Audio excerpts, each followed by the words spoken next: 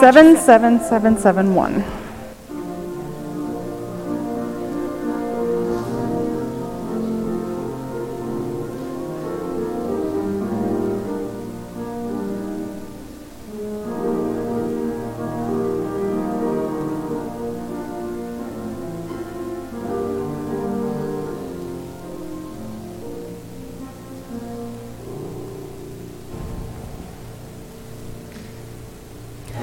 Good morning, and welcome to worship at Grace Lutheran Church on this Sunday, July 4th, 2021. Whether you are joining us in the building here or live streaming from home through Facebook or Zoom, we are glad that you are with us. A couple announcements today for the good of the community. We will...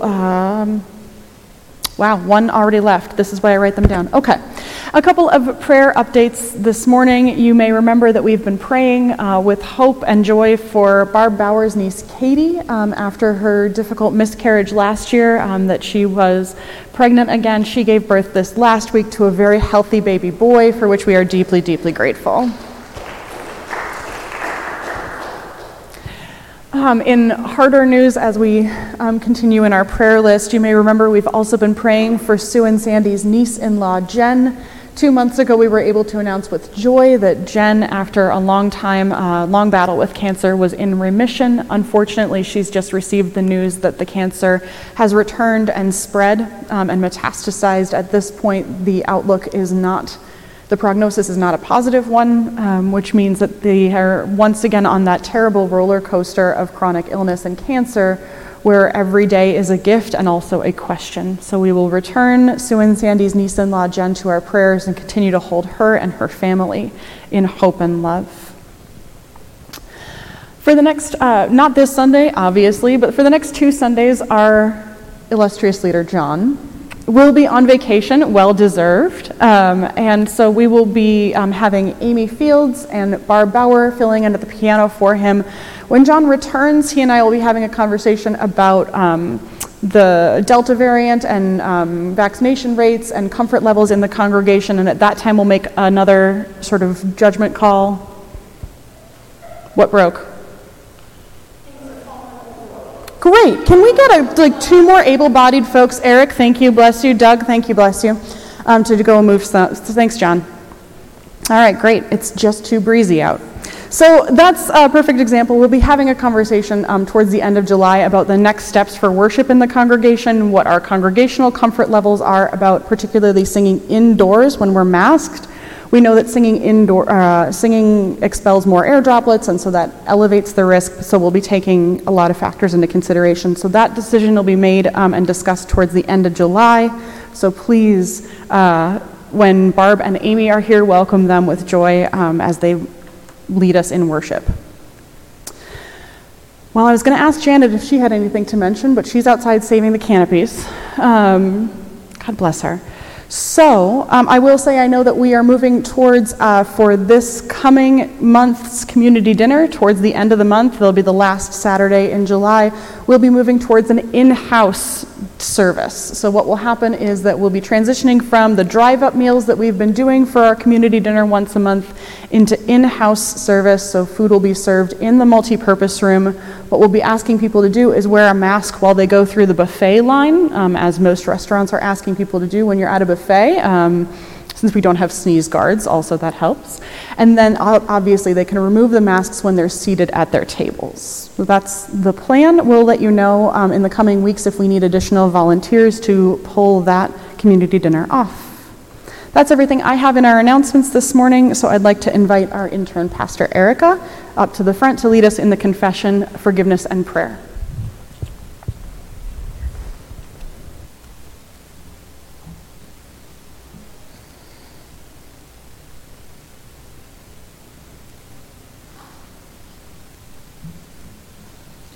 Let us pray. With wonder and hope, we turn to God, the Creator, Liberator, and Sustainer. Amen. We lift ourselves to God, who turned the muck and mud of chaos into the beauty of creation, who broke the bonds of slavery for the children of Israel, who taught a whole people how to be responsible for one another, who spoke through the prophets to call those empowered to change and to bring those at the edges back into wholeness, who made themselves incarnate in a poor carpenter of Jewish descent under Roman power, Jesus Christ, who healed the sick and fed the hungry, who challenged the righteous to welcome the forgiven, who knew suffering and died, and yet showed that compassion cannot stay dead, who promised a spirit that would keep us one in truth and love.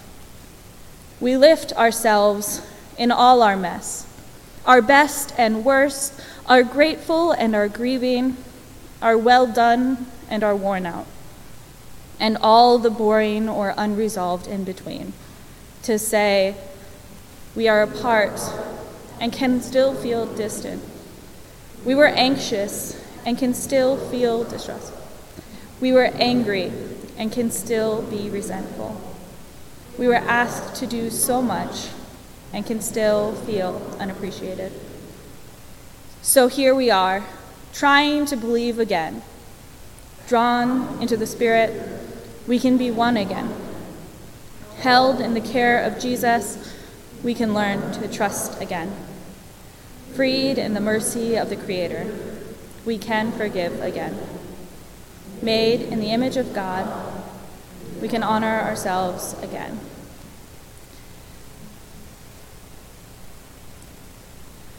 We will continue with the prayers of intercession, and after each petition, we will end with God of love and the response, hear our prayer. Gathered by the Holy Spirit and fed by the world, we come together as the people of God to pray for the church, the world, and all in need.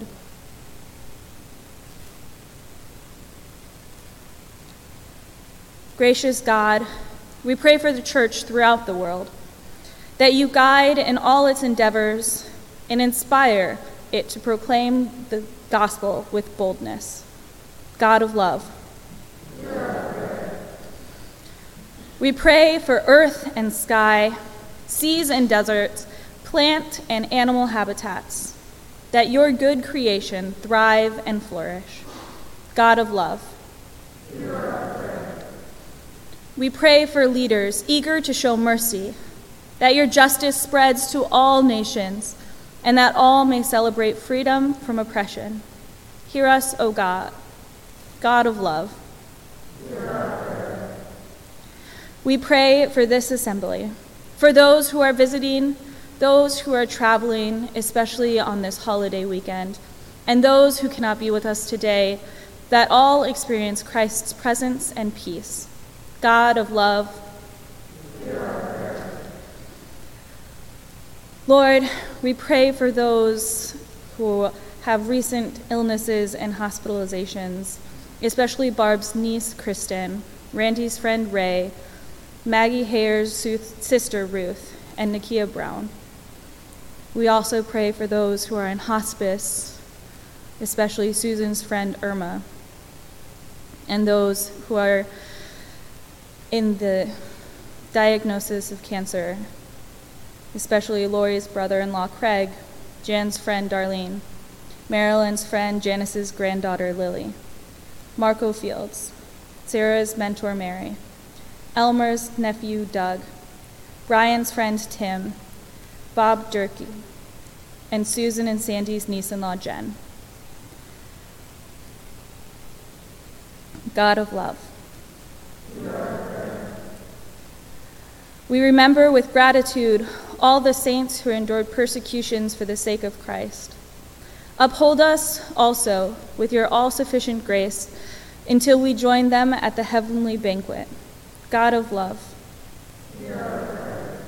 Lord, in those saints we remember the passings of Daryl's brother Raymond, Barb's aunt Dorothy, Eric's friend Thomas's brother Stephen, Adam Richard Johnson, Britt's mom's friend Terry, and former St. Paul's member Carrie Korblick. God of love. Lord, we also remember in this time of pandemic, in this time of grief, the COVID deaths in the United States, which have reached over 605,000, and the additional worldwide deaths that have amounted to 3,365,000. In this time of grief together, we ask, God of love, and Lord, we also rejoice, especially today, especially this week. We rejoice in Barb Bauer's niece, Katie, who gave birth to a healthy baby boy this past week. God of love, into your hands, loving God, we commend all for whom we pray, trusting in the grace of Jesus, our Savior. Amen. Whatever else you hear this day, this week, and this year, may you know the incredible, unending, fiercely protective, deeply compassionate love God offers to you. May you hear the invitation to be found by Jesus at whatever table where you gather. May you feel the Spirit's wide reach to bind us all to each other, no matter where we are. Amen.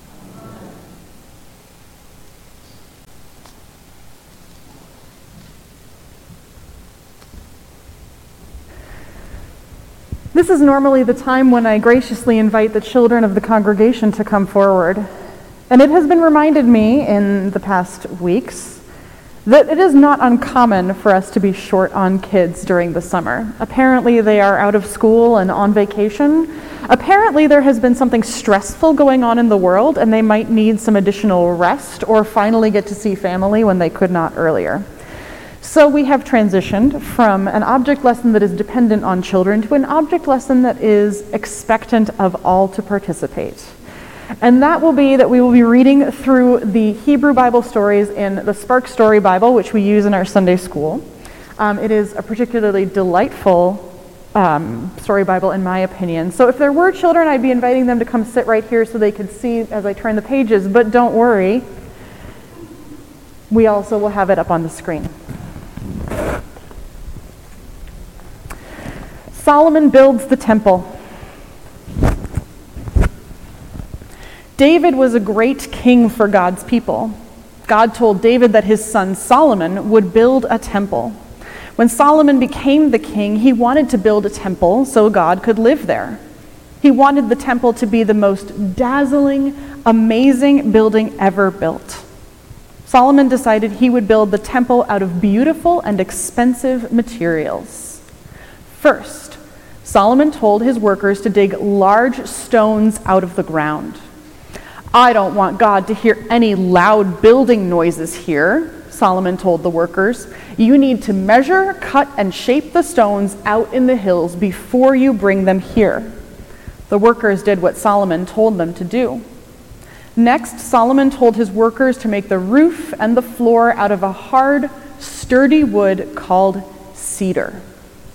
Carve designs of flowers into the cedar wood and decorate the temple with the carvings, Solomon directed. The nice smell and elegant designs will make God happy. The workers did what Solomon told them to do. Finally, Solomon made a room especially for God. Cover the entire room in gold, he said. The workers did what Solomon told them to do, and the room glowed and shimmered. When the temple was finished, Solomon put a special box called the Ark of the Covenant into the room of gold. The people had put God's 10 Commandments in the box. Wherever the Ark of the Covenant was, God was there too. The people went to the temple every day to worship God.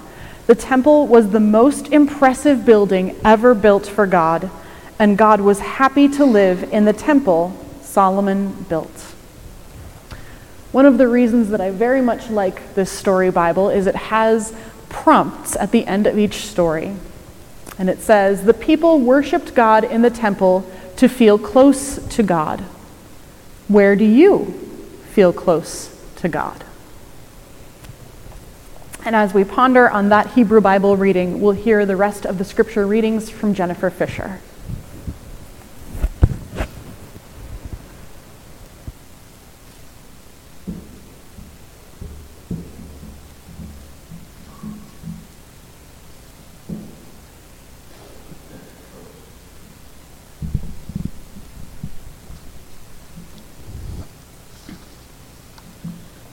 The first reading is from Psalm 48.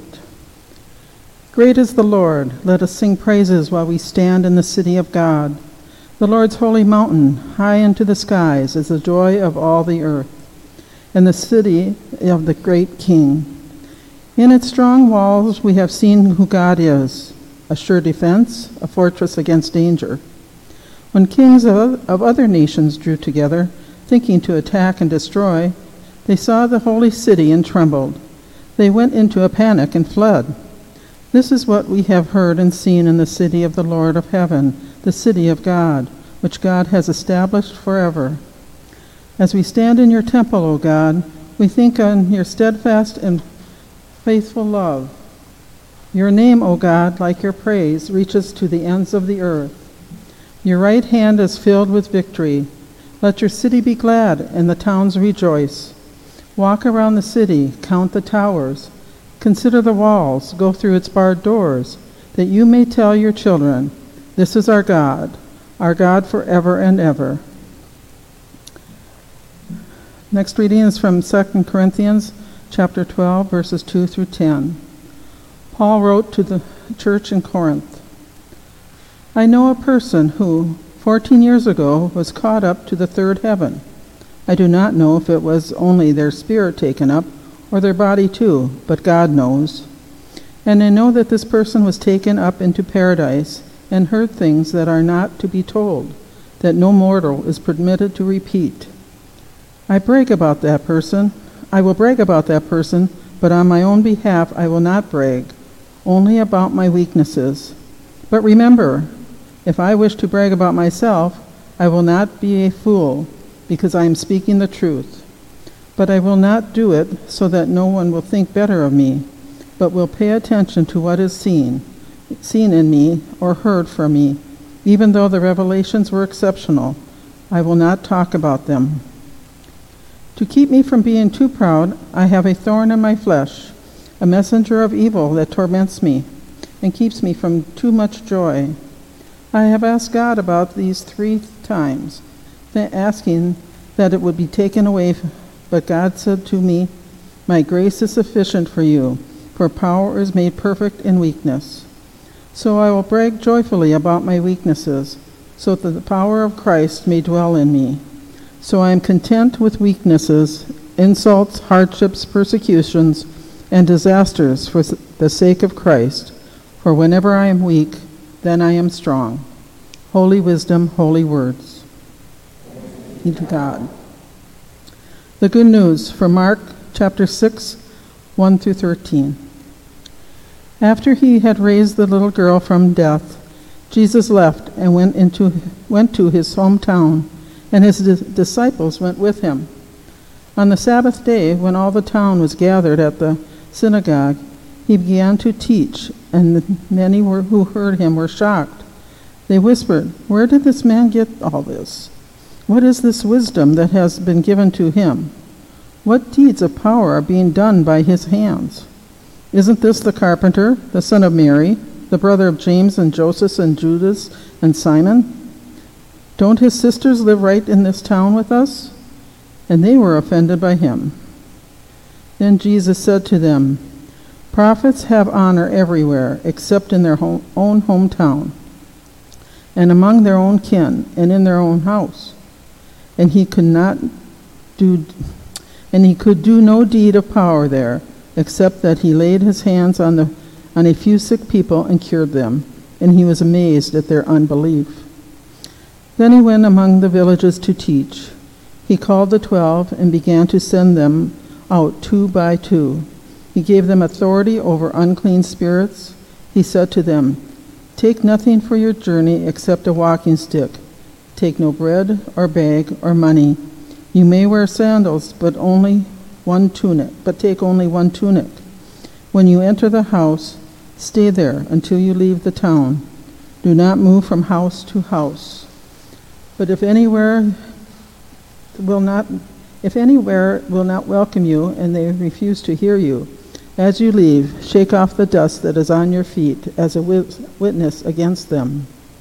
So they went out and proclaimed that all should repent. They cast out many demons and anointed with oil many who were sick and cured them. This is the gospel, the good news of Jesus. Praise to you, O Christ.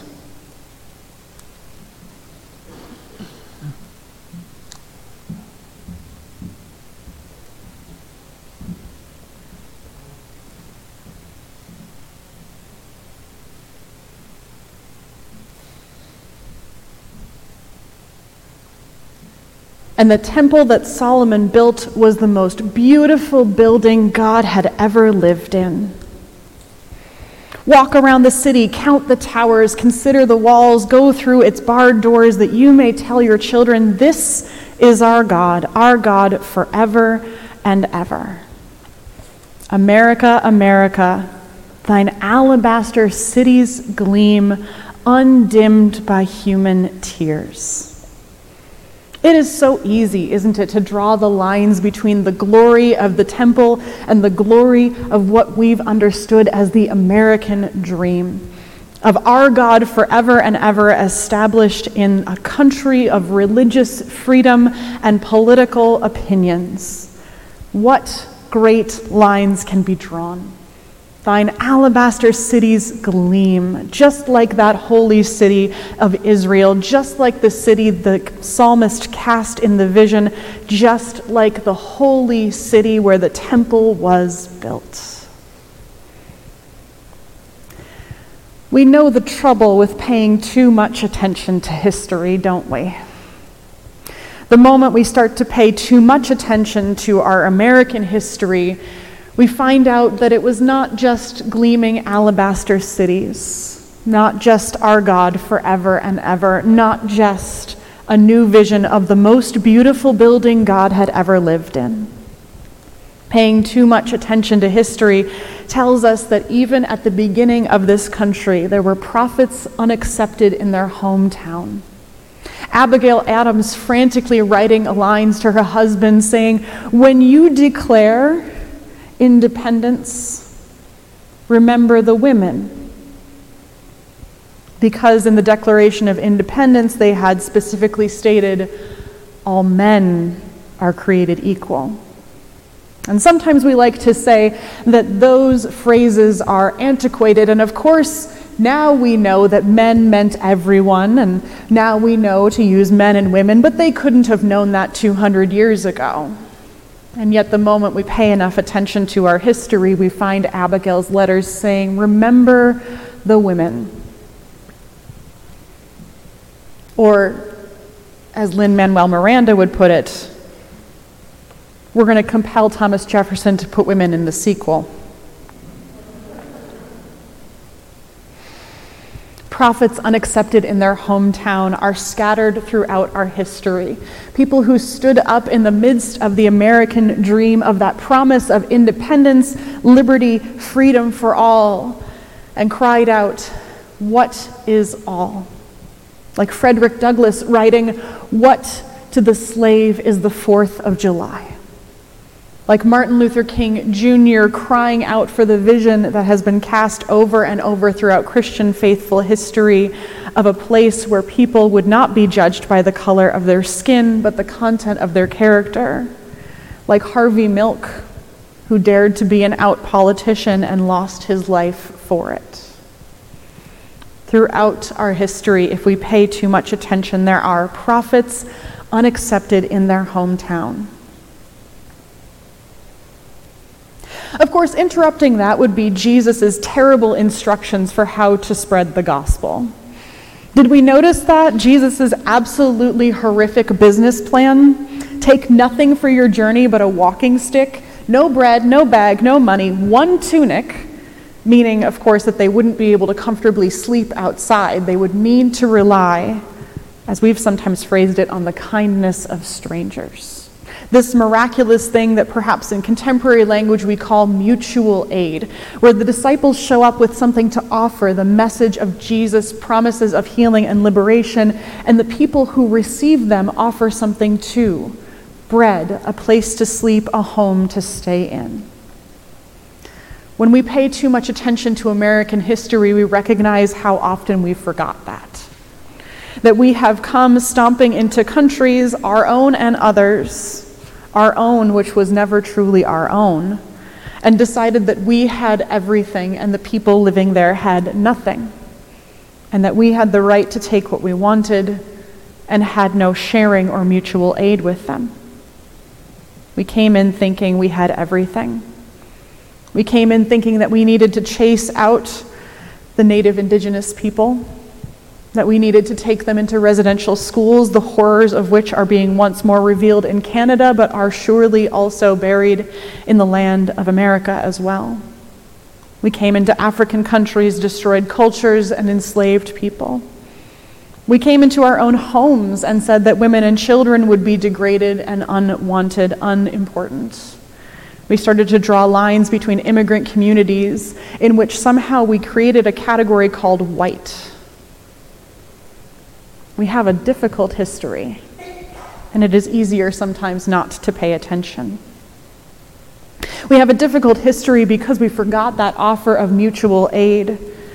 We forgot to listen to the prophets unaccepted in our hometown. We forgot the one time, I think, for you all know that I have some difficulty with Paul, that Paul got it right in saying power is made perfect in weakness.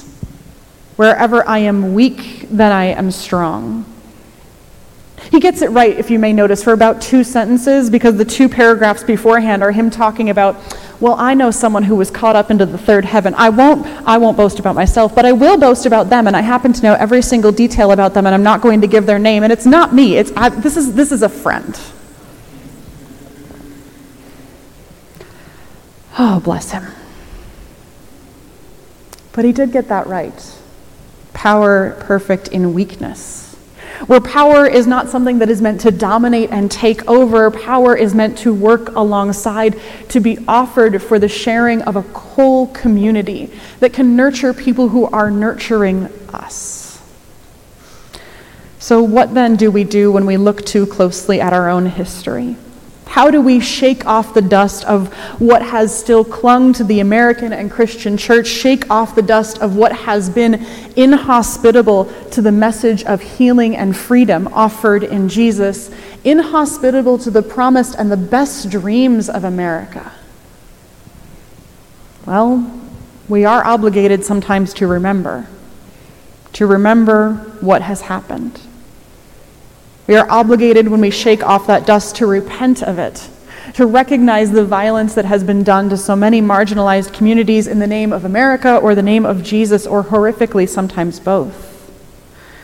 And we are obligated to remember that we receive from others, that we are not coming in as the brightest and best in the room every time, but rather that each of us has something to share and to receive.